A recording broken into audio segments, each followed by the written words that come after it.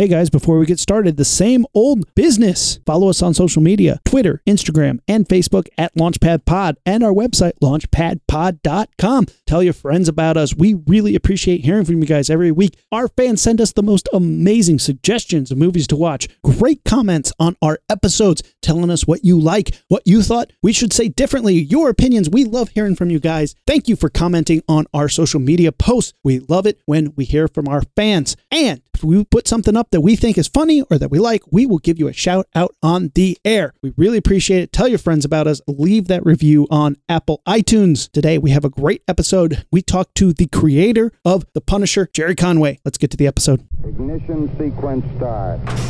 6, 5, 4, 3, 2, 1, 0. All engine running. Liftoff. We have a liftoff.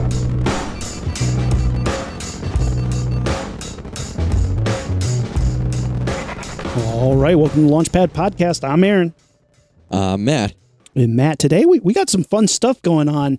You went out on a little field assignment, but this was like a long time ago you did. But yeah, you went on a field February, assignment. so it was almost a year ago. Yeah. It was a Long Beach Comic Expo, which is actually like a kind of an offshoot or sister satellite con of the Long Beach Con, which is a real fun con. This was in, what did you say the date on it was? February of 2019? Yeah, it was February 17th. That's quite a while ago. They had some cool people there, and I actually got to sit down with someone who I was super psyched to talk to, and I got ridiculously sick that weekend, and I was supposed to go for 2 days, do a bunch of stuff, and I was so sick that I was like, all right, I'm going to try to recoup and just get better to do this one interview. And I literally flew in, did this one interview, kept my shit together, and then busted out of there, went home and slept for like 45 hours. So I'm really excited. I got to sit down and talk with the creator of Punisher, Gerry Conway. And this guy has done tons of stuff. Like you said, he killed Gwen Stacy. He created the Punisher. He's done so much writing for Marvel and DC and just tons of just big name characters in comic books. He introduced Killer Croc. I don't think he created Killer Croc, but he introduced them in one of the comic books that he wrote. Jason Todd, he introduced that character for Detective Comics. But like, do you remember the first time you read like The Death of Gwen Stacy? Do you remember how devastated that was? Actually, I do remember, because I remember it for sure because I bought it in a hardcover. You know, I got into comics late. I know you love when I say that on the show, but I got into comics late. I was in my 20s. You guys can't hear already. My eyes rolling. It's okay. Dude, I could feel them. I didn't even need to see them. But I remember the night I read that book. It was a hardcover, and I believe it's called The Death of the Stacys. It was a Marvel premiere hardcover. So it had the story where her father dies first during a Doc Ock Spidey fight, and then it also had, you know, the whole lead up of the actual death of Gwen Stacy. And I was reading that book when Amanda was coming to pick me up for one of our earlier dates. And I remember like trying to sell her on how heartfelt the story was, and she could give a shit. She's like, this guy's so handsome, I'll just deal with his stupid bullshit and nerd stuff. You know, this many years later, she still hasn't read the book, but her loss. Well, it's not her loss. She ended up with me, so she kind of won. But but no, that book it's incredible, and it's a gut punch for sure. Do you know something amazing about it, though? It was such a gut punch that publishers in Mexico were like, you know what? Nah, not going to kill her. So in Mexico, there's about 50 issues where she just stayed alive. Interesting. At the time, Marvel was just trying to figure out how to do, you know, they couldn't handle their business end of shit. So they actually were licensing the comics and their characters out so that other people could write the stories, right? So the Mexico arcs were slightly different than what was happening here in America. And there's like 50 issues before that publishing branch closed where Gwen Stacy just didn't die. I'm like, what? Blew my mind that is a reality. It's really cool though. And part of the reason, like, we love doing this show because me and Rumi just like to riff with each other, and the show, we started this show just to make each other laugh and nerd out about shit. And we thought like other people would like to listen to our stupid conversations, but we've gotten to like talk to all these cool people who like mean something to our nerd ass lives. And to talk to somebody like Gerry Conway, who has this amazing cred of putting such a big thumbprint on the Marvel universe, you know, comics in general, but certainly he's often associated with Marvel because he created characters and he created these arcs. He created the Punisher and he killed Gwen Stacy. Those are huge, huge things that have huge ripples throughout the whole Marvel universe, shape the universe, you know? And I think it's so cool to actually sit down and talk with him about that kind of stuff. Absolutely. And I mean, the Punisher, to create a character like that, to go, all right, so far, all of our heroes and all of our characters have been, you know, black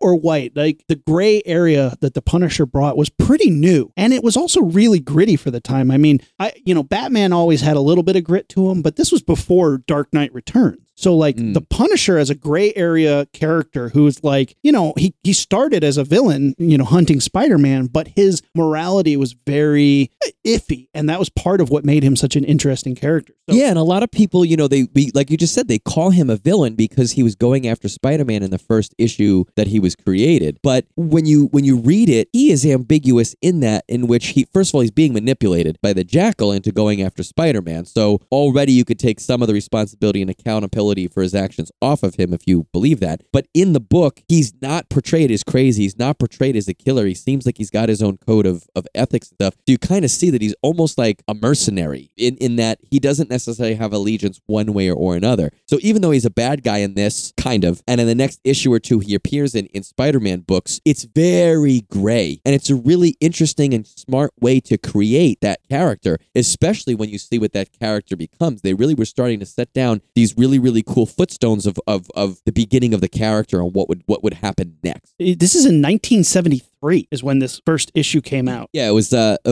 February of 73 or 74. It was an Amazing Spider-Man book, Amazing Spider-Man 129. If you guys are familiar with it, or even if you're not, it's the very famous image of a yellow cover and Punisher's on the left-hand side shooting towards the right side of the image. Spider-Man is in a giant crosshair, upside down, kind of dodging bullets on a building, and that is the first issue. It's actually a Spider-Man issue. It's Amazing Spider-Man 129, and that was the first time the Punisher appeared. And I think he came in again pretty quick, and not the next issue, but a couple issues later, he popped up and down to be in and out of it. But that image, which I'm going to ask you guys to think about for the next couple of weeks, but that image is a pretty pop culture heavy thing that's been parodied before, mocked. I think a lot of people know it. A lot of people know it as a Punisher image, even though it's technically a Spider-Man image. That was the first time he appeared. And a villain called the Jackal is using the Punisher to kind of carry out some evil deeds. He's trying to get back at Spider-Man. Isn't the Jackal the one who ends up being responsible for maximum clonage? I don't know, man. Not everybody read that bullshit. Classic. I read the Jackal's been in a couple things, but he's like a C or maybe a B-lister at best. I think he's most known for his role in this comic book. I think that's the first thing most people our age, think about when they think about... He's more of like a puppet master. Like he usually is pulling the strings of something else. Kind of looks like a little werewolfy kind of. He almost looks like Moss Man from He-Man with ears covered in green, like shaggy, smelly hair. That's pretty funny. And in true Launchpad fashion, we get to give these creators a chance to talk about something that maybe they don't get to talk about that often. I mean, Gerry Conway gets asked about killing Gwen Stacy every time he's interviewed. He gets asked about the Punisher every time he's interviewed. And you gave him a chance to talk about something else he's passionate and kind of the genesis of how he got into comic books. Well, we've been teasing it enough. Let's drop it. This is Matt interviewing Gerry Conway at the Long Beach Comic Expo from 2019. We are here at Long Beach Comic Expo 2019. The Launchpad is lucky enough to sit down and talk with Mr. Gerry Conway. How are you today, Mr. Conway? I'm great. How are you? I have to tell you, this is an extreme pleasure. We, on our show, get to talk to a lot of amazing people, but you have made a personal, passionate impact on me, as well as a lot of our listeners. You have really made your mark on comics. I mean, I wrote down all the things that you've done. We've got Iron Man, Spider-Man, Superman, Batman. You created the Punisher. You created Firestorm. You've written so many horror comics that I don't even think people really know or remember that you did. You created Werewolf by Night. You did the first issue of Tomb of Dracula. So it's not just superheroes, but you could do the scary guys too. Well, that's kind of the genre that I started out in as a writer in the late 60s. The opportunities at DC were to break in by writing short, what they called mystery stories, but what we would today call, kind of horror stories. Mm-hmm. And you were 16 when you wrote your first story for House of Secrets? I actually was about to turn 16. It wasn't for House of Secrets. It was for a magazine called Tales of the Unexpected. The editor of that thought that I was already writing for House of Secrets, so he wanted to have me write for that book because he wanted to show that he was as hip to the new writers as the other editors. And was kind of shocked when he realized that he had bought my first story. That's incredible. Now, when you're talking with this gentleman, is this a face-to-face? Oh, or yes. Are you, yeah. So he knew you were a kid. Oh, yeah. Well, I presented a little older, you know, I mean, but I certainly probably didn't look like I was 15. I probably looked like I was 18. And this was back in 67, 68. You know, 68 was the year I actually sold that first story, and I turned 16 in September of 68. That is unreal. And then went on to write for Dick Giordano for House of Secrets and Witching Hour. As a horror nerd, I was a horror nerd before I was a comics nerd.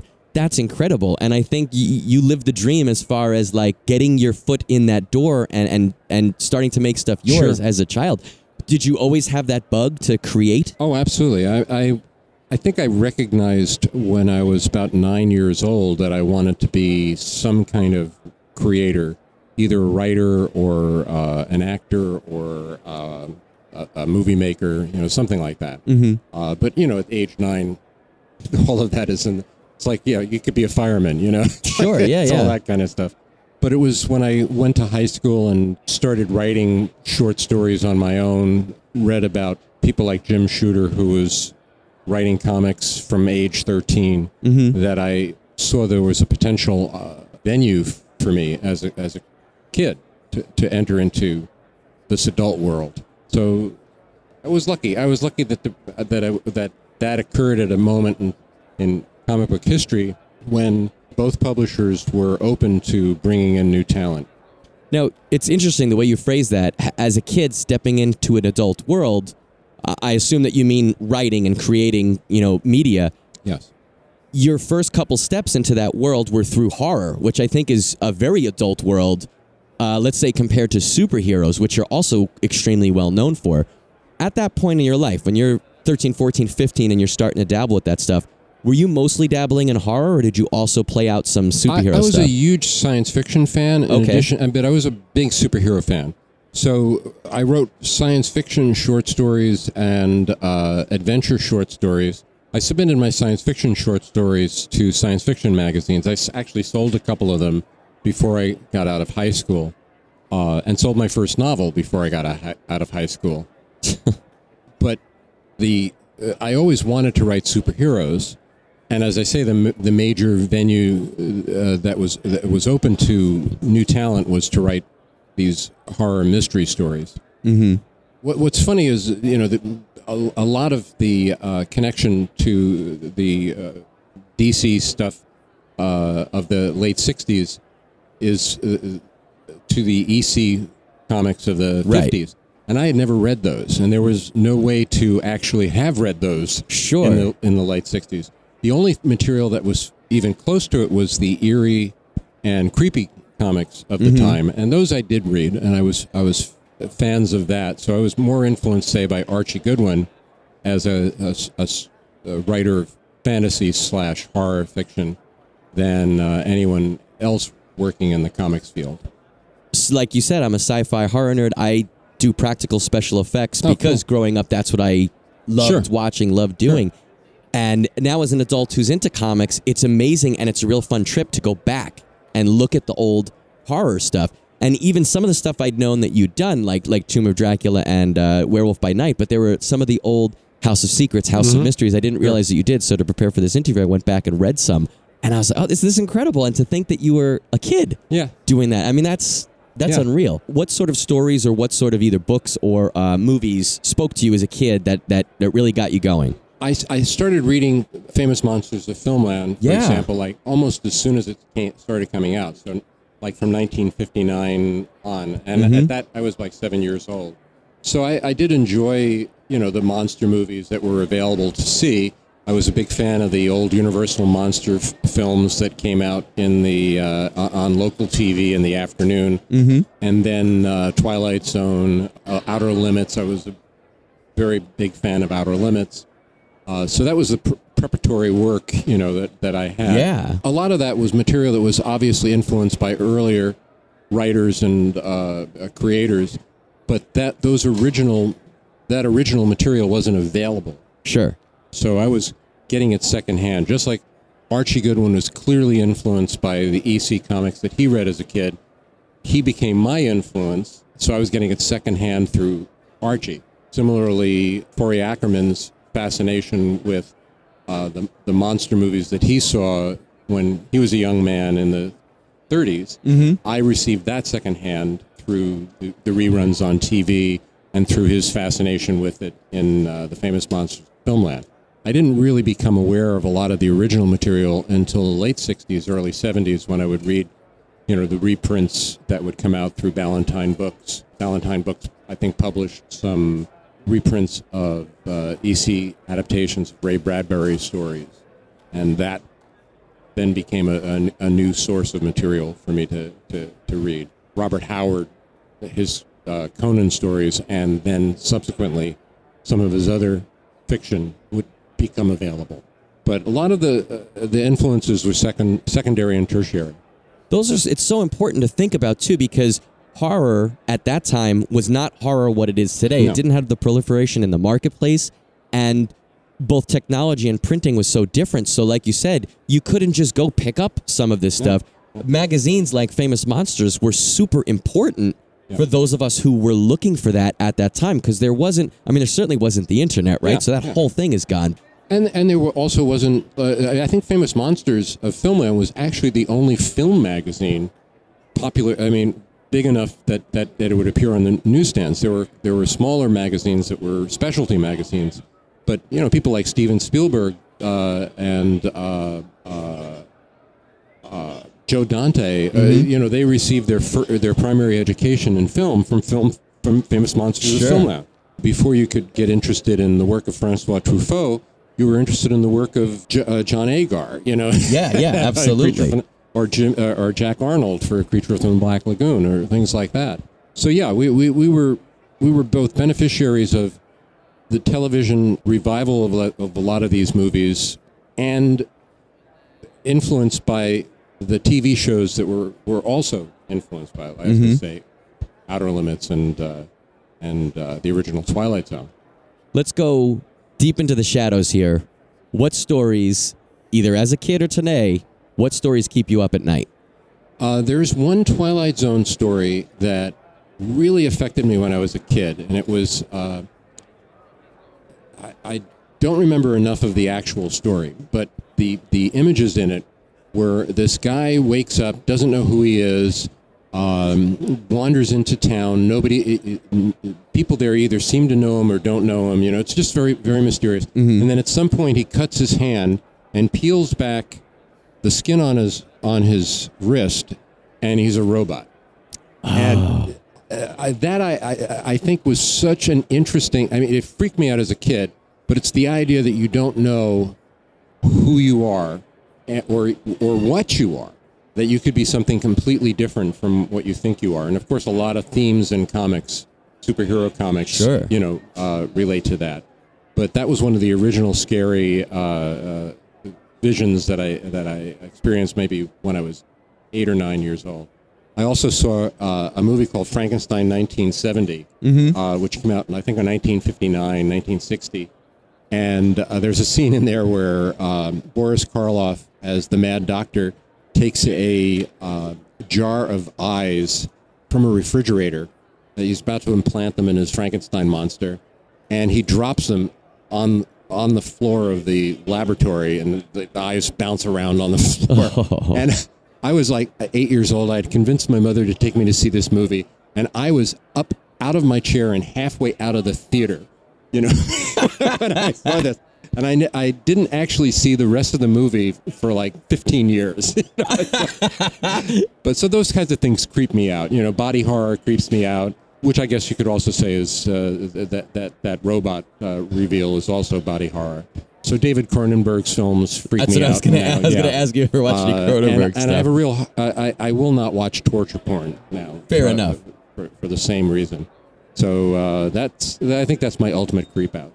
Those are pretty good. What modern day horror, again, whether it's a book or a comic book or a movie or TV show, what modern day horror speaks to you? I think psychological horror now. Okay.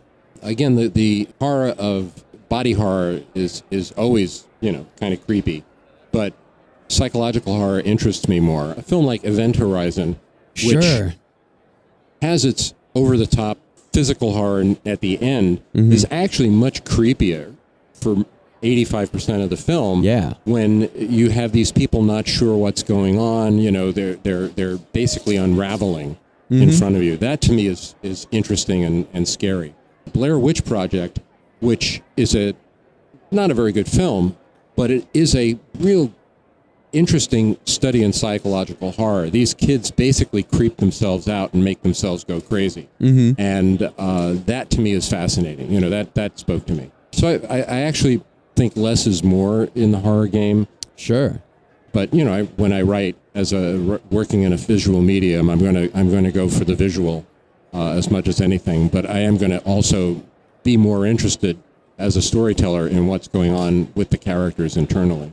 Have you watched any of the new Netflix show, The House on Haunted Hill? Did you watch any of that? I haven't seen it yet, no. Have you seen the original Haunting? Oh, yes. Yeah, I saw. I just watched that last night. Great psychological horror. It's incredible. Yeah. And I think that movie gets a lot of guff because it's long, because it's black and white, and because, But it's a slow burn. Oh, absolutely. That's what I would say. I think a lot of people say, well, nothing happens. And I'm like, no, you're missing the point. Yeah.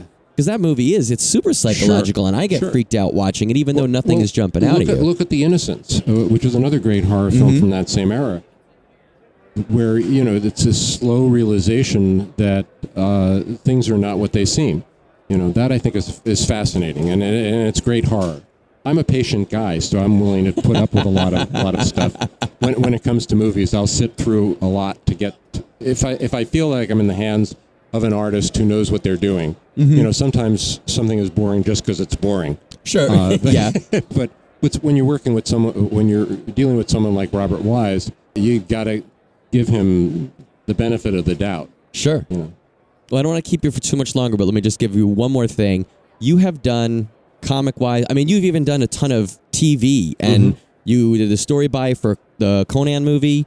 You did a ton of cartoons, including, and I had to mention this to you, a cartoon called Dino Saucers. Yes, I wrote some of those with my ex-wife. Yeah, that cartoon is incredible, and I don't know why it's not on DVD. I don't know. As a kid, I thought it was incredible. Yeah, let me preface it with that. But you've done so much in comics. You've done different genres. You've done Western. You've done horror, mystery, superheroes, and you've touched so much of the biggest properties in comics.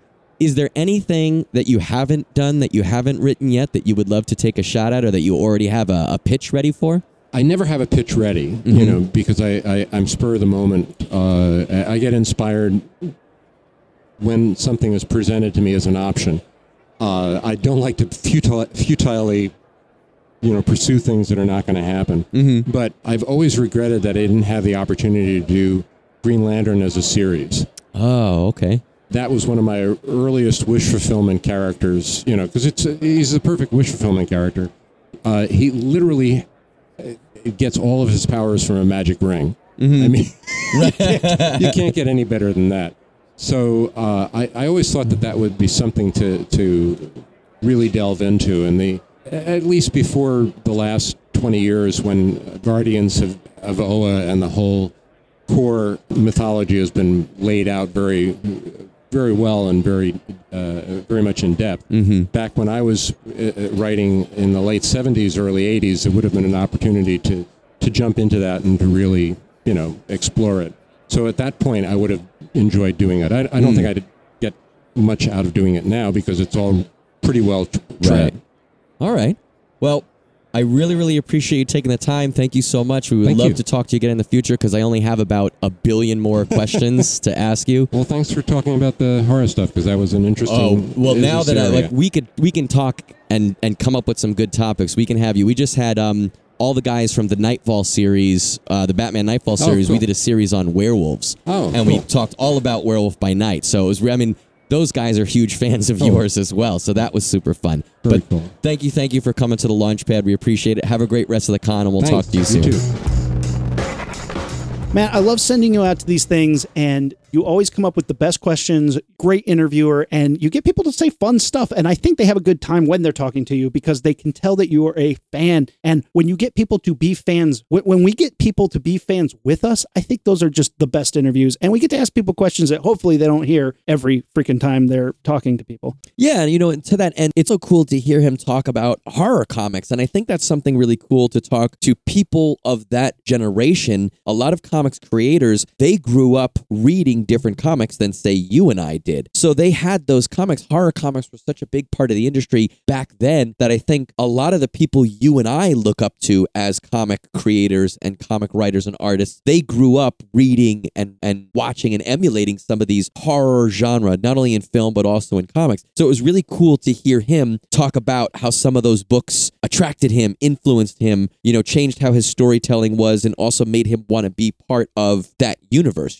Absolutely. Yeah, we've been very lucky to talk to a bunch of creators who have helped shape things that we love, and it's kind of cool. It puts an even more personal touch on it. And like you said, I think most of these people we talk to, they get wind that we're creators and our hearts are in it, and that kind of seems to get them excited. And so far, we really haven't talked to too many people who turn out to be jerks. Like, most of these people are just as psyched to be at cons as we are. They're just as psyched to talk about the characters that mean something to them as we are. And they're just excited to talk about the things that inspired them, just like we're excited to talk to them about how they've inspired us. I hope we get him on the show again because I really want to ask him this one question. I wonder if he had any sort of personal feeling or like wish that he could do something that was like a vigilante action. Was there something that happened in his life that or that has happened where he's like, man, I wish I could just be the Punisher and go take this guy out? Or like, is there, when you're writing a character like that, that thought must be going through your head at some point of how you would react if you had that kind of power or mentality. So I would love to ask him that question. So I hope we get to talk to him again to get a little bit more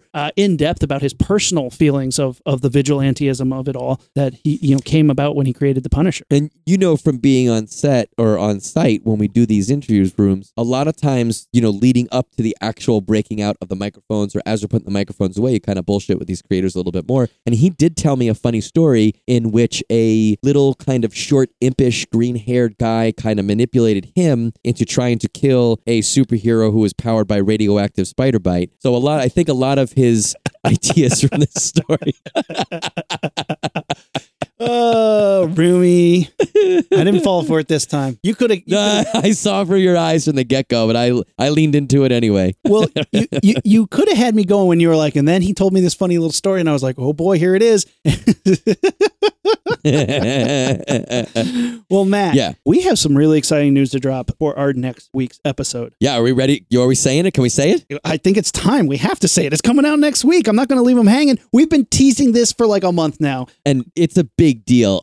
Today, you heard us talk with the creator, the original creator of the Punisher. Next week, we talk to our favorite screen Punisher, Dolph Lundgren. That's right. You heard it. Dolph Lundgren is coming on the Launchpad podcast. Matt got to go out and sit down with him. I was trapped in Atlanta, but Matt got to sit down with him at a swanky ass hotel and got an amazing interview. It is super fun, and I could not be more excited for you guys to hear it. And this is something that I've wanted to do for years. Before we even had a show, I wanted to talk to him about Punisher because I always think that movie's so underrated. I think it's a great example of Punisher. It was made at a great time for that type of movie. I thought he did a very good job. If not, the movie's a little silly at times and a little tongue-in-cheek, whether it meant to be or not. But it's so fun. He knew what it was, and he was a great guy to talk to about it. You got to check out the interview. And you talked to him about He-Man? Talked to him about Masters of the Universe and just 80s action films. It was one of the more rewarding interviews I've ever done, I have to say. And it meant a lot to me personally. Part of that, I'm not going to give too much away, but this wasn't just an interview. We did some other stuff with him. I am going to give it away, Matt. There's more. Give it away. Okay, you give it away. I gave away who it was. You give it away. There's more. Guys, with the interview, we've been working on a little art project where Matt and I recreated some famous Punisher images, and one of them is the cover that we talked about at the beginning of the episode. It's the Amazing Spider-Man 129 cover where the Punisher is first debuted. We got to recreate that cover with Dolph Lundgren, reprising his role as the Punisher. It's the Punisher on the cover, Dolph Lundgren. Matt is Spider-Man upside down getting shot up. I'm the little Spider-Man up in the corner. It is an amazing, iconic image.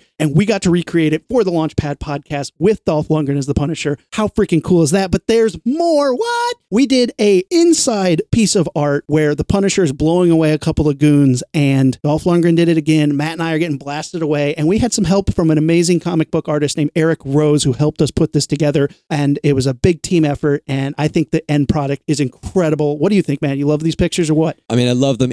We'll talk about it more when we do the episode, but the some of these pictures actually have significant sentimental value to me. I'll go into it why, but Dolph Lundgren didn't wear the Punisher shirt in his Dolph Lundgren Punisher movie, so to have him take a couple minutes with us exclusively with the Launchpad podcast, wear the shirt and do some shit with the Punisher, and he was into it, man. We'll tell you more about that next week. Don't miss next week's episode. Next week's episode, Dolph Lundgren with some comic book art recreations. That is November 13th. Huge drop. Don't forget to follow us on social media, Facebook, Instagram, and Twitter at Launchpad Pod, and our website, launchpadpod.com. Guys, we love hearing from you. Thank you so much to everybody who responded to our video store episode. We loved hearing from you guys. Big shout out to everybody who reached out and told us about their video store genre preferences, where you would put Gremlins. I'm still going to fight Matt over that till the day I know. die. We definitely have. That's coming to blows for sure. Oh, man. But until next week, guys, we are the Rocketeers, and we are out. Matt, let's blast this thing off.